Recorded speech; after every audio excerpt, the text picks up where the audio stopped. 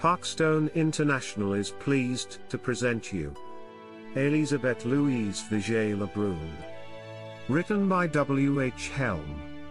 Élisabeth Vigée-Lebrun, 1755–1842, was not only the rare woman of her time who integrated herself into the French Royal Academy of Painting, but also beloved portraitist to the aristocracy. Her paintings are testament to a key period of history. She was appointed painter and friend to Marie Antoinette before the French Revolution, and took flight across Europe, before returning under the reign of Napoleon, all the while continuing to paint.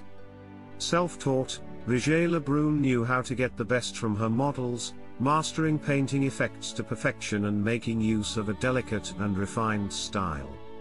Élisabeth Vigée came to the pretty business of painting with the advantage of being an artist's child. She received her first lessons at an early age from her father. She moved from earliest childhood in an atmosphere of art and artists. From her father she inherited a talent and taste for art, an amiable temper, a gift of wit. From her mother, a very handsome woman, she was dowered with a beauty for which she was as remarkable, and to which her many portraits of herself bear abundant witness. From very childhood she began to display the proofs of her inheritance, that happy disposition and that charm of manner that were to make her one of the most winsome personalities of her time.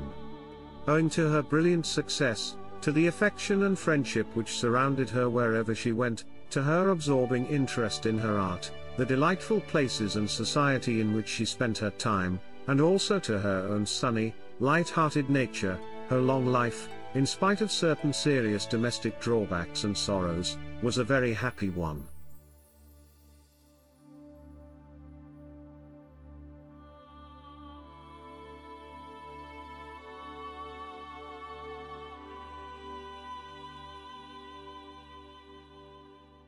If you wish to learn more about the story of Élisabeth Louise Vigée-Lebrun, you can find the book on the present platforms.